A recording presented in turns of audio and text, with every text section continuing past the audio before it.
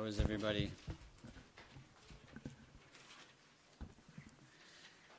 All right, well, before we jump into prayer, we're going to continue through the London Baptist Confession. Did everyone get a copy of this handout that would like one? I have a few more. Anybody else need one? Do you need one?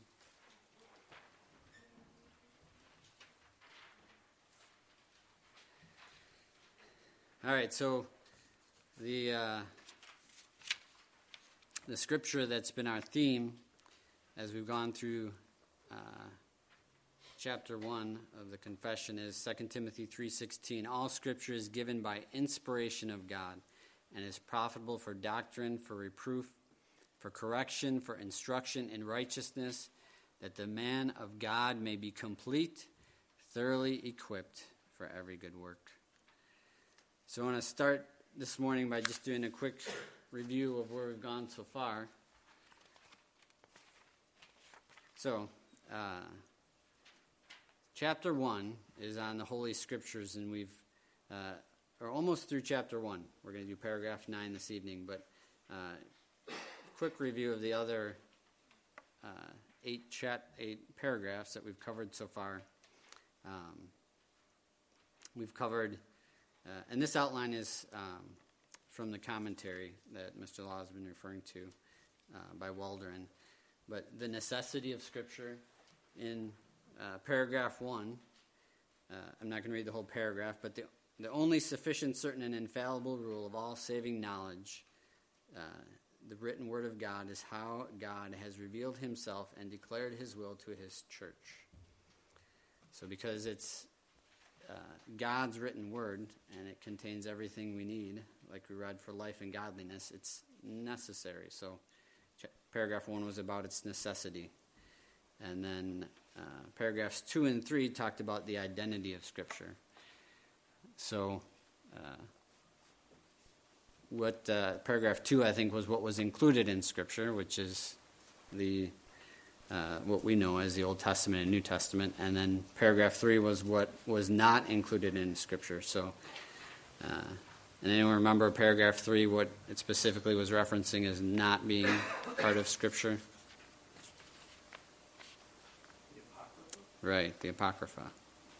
And that was big at the time that they were writing this, as that specifically was identified as not part of Scripture. Then paragraphs 4 and 5 spoke of the authority of Scripture. And why is Scripture authoritative? What makes it authoritative?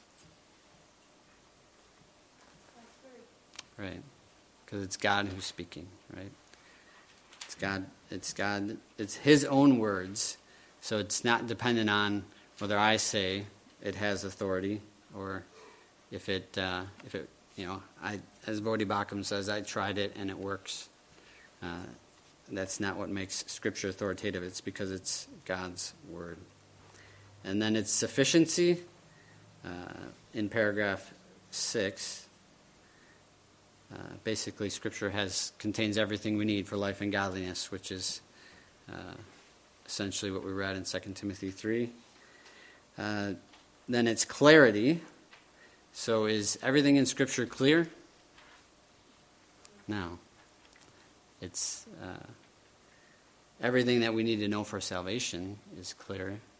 Some parts of Scripture are more clear than others, and some Scripture is more clear to some people than to other people. But everything is not clear, but it is everything that is needed for salvation is clear. And its availability, paragraph 8, that's what we covered last week. So we have original language manuscripts that have been kept pure by God's providence, and then we have it translated into our common tongue. So that's quick review of what we covered so far, and tonight we're going to go on to this last section. We're going to cover paragraph 9 this time, which speaks of its finality, why Scripture is the final judge. So can I get a volunteer for someone to read that? paragraph 9, either off the screen or off the sheet that I handed out. Dave? The infallible rule of interpretation of Scripture is the Scripture itself. And therefore, when there is a question about the true and full sense of any Scripture, which are not many but one, it must be searched by other places that speak more clearly. Thank you. So back to what we talked about, and really this ties into all the other paragraphs we've read so far on Scripture. But for Scripture to be authoritative, for it to be the final rule, can we use anything else to interpret Scripture besides Scripture itself? Right? We can have other helps and guides, but in order for Scripture to be authoritative, it also has to be the final authority that we use to interpret it. So we're going to turn to a few Scripture passages. They're listed on the handout there, and review those as a light to what we're reading in our confession. So Acts, we'll start with the Acts passage, 15 to 17. Can I get another volunteer to read that? Or I'll pick somebody. Matthew. And with this, the words of the prophet agree, just as it is written. After this, I will return, and I will rebuild the tents of David that have fallen. I will rebuild its ruins, and I will restore it, that the remnant of mankind may seek the Lord, and all the Gentiles who are called by my name, says the Lord, who makes these things. Thank you. So, anybody have an idea what the context of that passage is?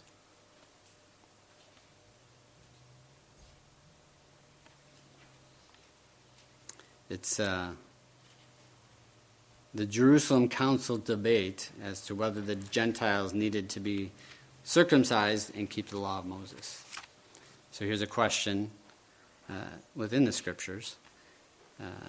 And that what Peter, if you read the whole chapter, what Peter uses to defend the fact that they do not need to be circumcised, the Gentiles do not need to be circumcised, is additional Scripture, which is Acts 15 is here referencing additional Scripture. But what he's saying here in verse 15 and why it's in the confession is the words of the prophet agree. Of the prophets agree in verse 15. So they agree, one, that salvation has always been by faith. So for the Gentiles to be saved, it did not require that they be circumcised. Here's a comment from Calvin on this passage, John Calvin. We see now how the apostles took nothing to themselves imperiously, but did reverently follow that which was prescribed in the Word of God, by citing the prophets in the plural number to be witnesses, whereas he doth allege one place only, he signifieth that there is such an agreement among them that that which is spoken by one is the common testimony of them all, because they speak with one mouth, and everyone speaketh as in the person of all, or rather the Spirit of God speaketh in them. So essentially what Calvin is saying is, since it's God is the author and the Spirit is the one who inspired all of Scripture, the words of the prophets agree. And then 2 Peter chapter 1, verses 20 and 21. I got that. Let's start verse 19. Okay. We have also a more sure word of prophecy, whereunto you do well that you take heed, as unto a light that shineth in a dark place, until the day dawn and the day star arise in your hearts. Knowing this first, that no prophecy of the Scripture is of any private interpretation. For the prophecy came not in old time by the will of man, but holy men of God spake as they were moved by the Holy Ghost. All right, so what does this passage tell us about how Scripture came to be.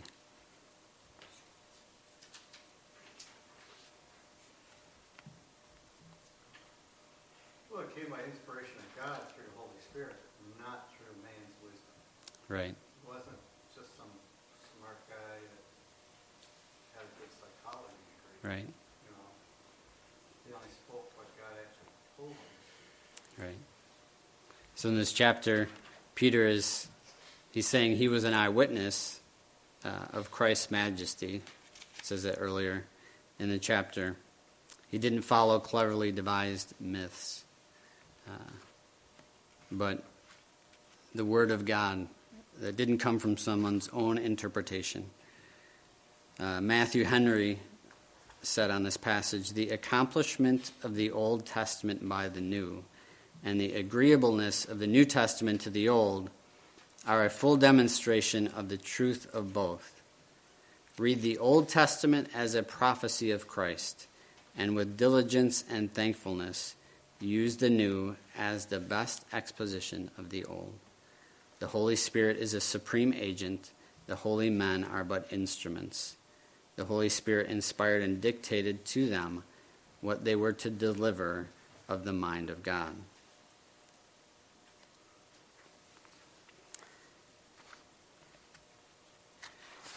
All right. So when we talk about interpreting Scripture, how we are to interpret Scripture, what's the theological term for that?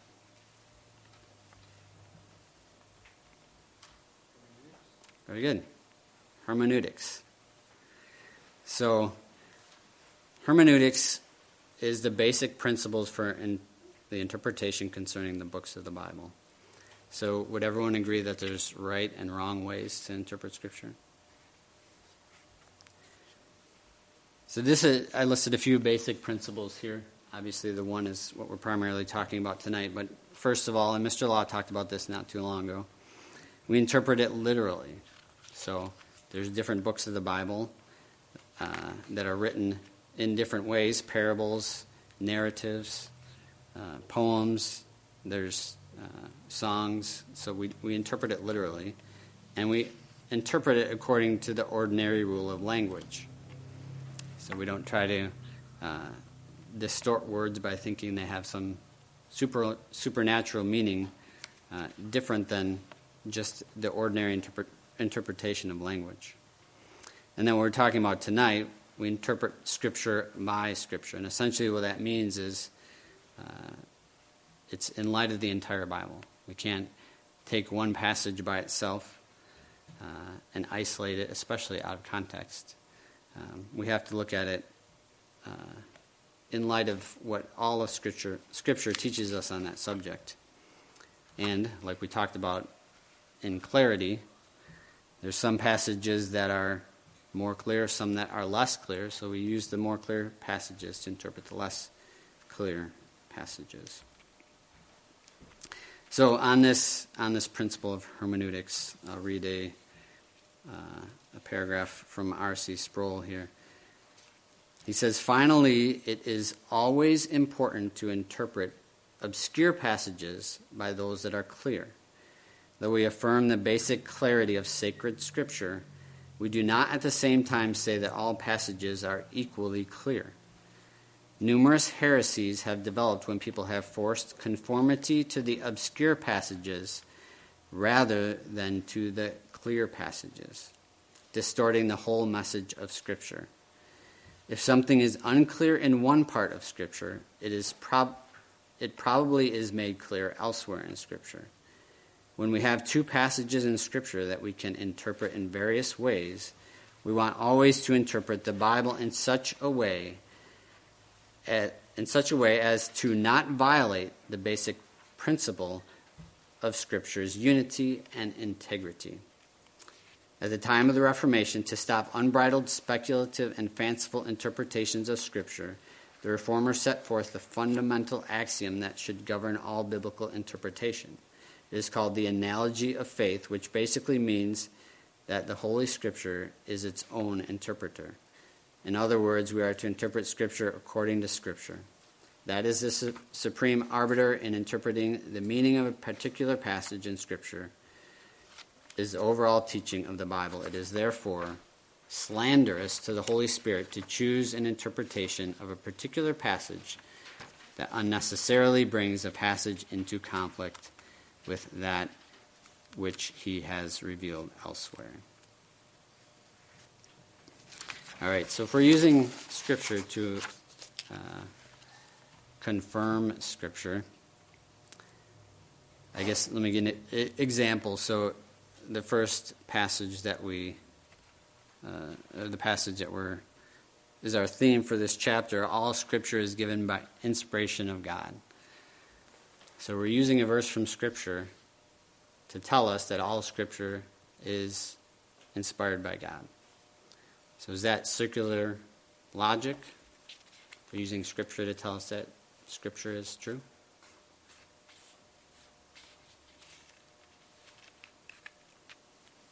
David? It is. And why is that okay? Because if you use a different authority from Scripture, then Scripture is not the ultimate authority. Right. In order for there to be an ultimate authority, it has to be circular. It has to be used to prove itself. Because if there was another authority to prove the Bible, then that would really be the higher authority. So for there to be an ultimate authority, it has to be circular. But one caution as we look to using Scripture to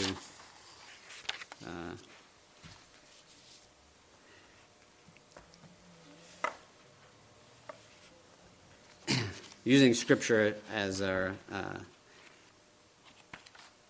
to interpret Scripture is proof texting. Has anyone ever heard of that term, proof texting? So here's a definition, which you see up there. Certain short passages, many times only a single verse, pulled from the Bible in support of a particular belief or doctrine. I don't know if that makes sense to you, but if it does, what do you see as the problem with proof texting? Right. It's typically taken out of context, and it's starting with you rather than starting with Scripture. It's saying you have a point to prove, and you're going to find a Scripture passage to prove it. Here's another definition of proof texting. It'd be the method by which a person appeals to a biblical text to prove or justify a theological position without regard for the context of the passage they are citing.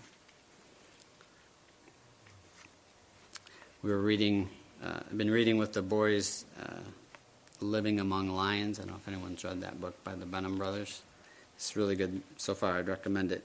But it's interesting, as we're reading just this week, it talked a little bit about this as I was preparing. Here's a quote out of the book. If you approach, and I guess to give context in this chapter, they were asked to speak at a seminary, a theological seminary, and there was a panel asking them questions, and the panel, it sounds like it was fairly liberal, basically talking about using the Bible, essentially proof texting, to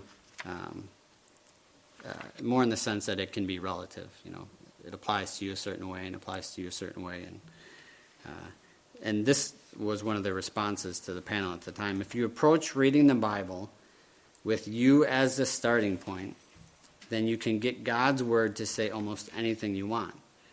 Biblical Christians start with God first, and then allow our experiences to be interpreted through His word as it tells us what we should believe, not the other way around.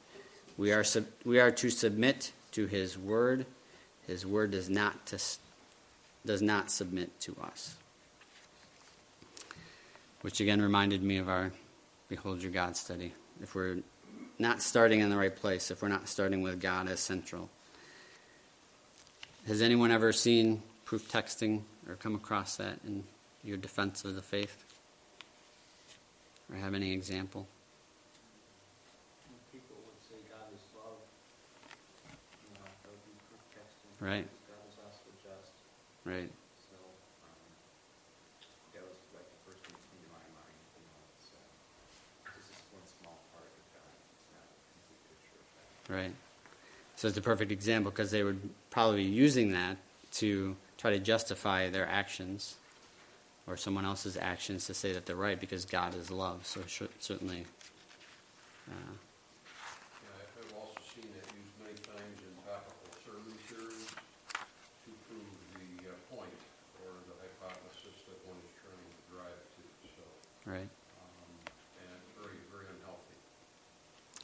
It is. And one way to spot it, obviously, sometimes it's very obvious, but in topical teaching, it'll be short pieces of scripture, and usually from multiple different translations of the Bible. So it's sort of picking this translation aligns most with what I'm trying to communicate, and then they'll go to another passage of scripture but use a different translation because it aligns more with what they're trying to communicate. So one thing to be on guard for, there's a lot of false doctrine out there, and a lot of times it's they'll have scripture to support their view, but really it's proof texting, taken out of context. The sermon we had on Sunday, as I was talking about it later, was how Gary was kind of keying in on, you could teach the passage we were in as moralistic, and Gary's saying, while there may be value in that, that's more of a man-centered or humanistic view, and if you bring it back to a Christ-centered view. Right. So a way of looking at it is, if your view is more humanistic or man-centered, that's another way of kind of discerning what that person is trying to teach. Well, Gary was saying, yes, these could be and they are moral things, and we Right. want people to act in this way. Really, you have to bring it back to Christ. That's where our focus has to be Christ-centered, has to have a good Christology, and not coming to Scripture with an agenda, which I don't know if the rest of you all, but I find myself doing that. Right. I want it to say a certain thing, so I go in there, reading Scripture, I'm studying, and having something that I'm looking to prove.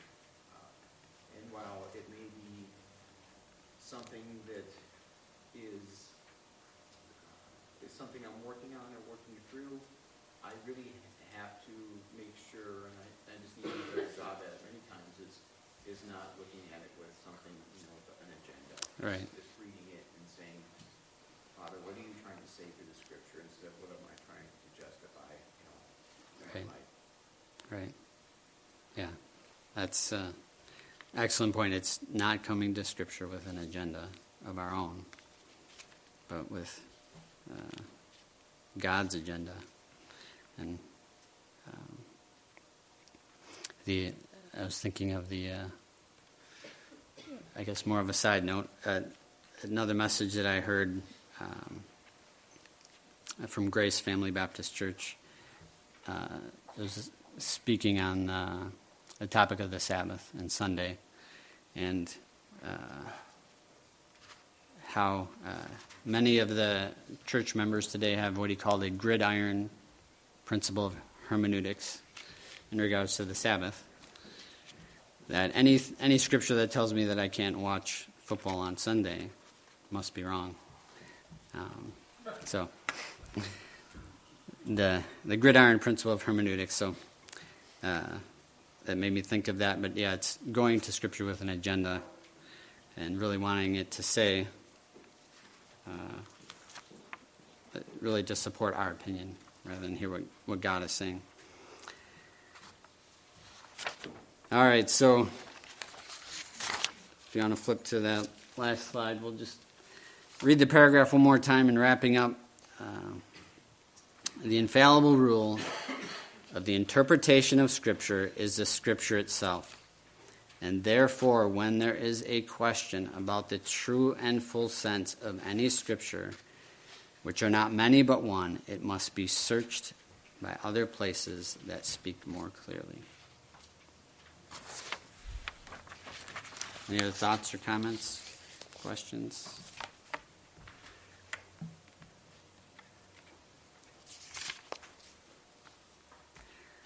All right, well, I encourage you to use this resource. It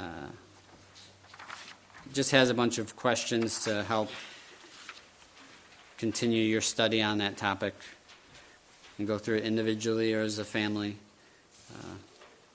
We found it to be a good resource. All right, well, we'll transition into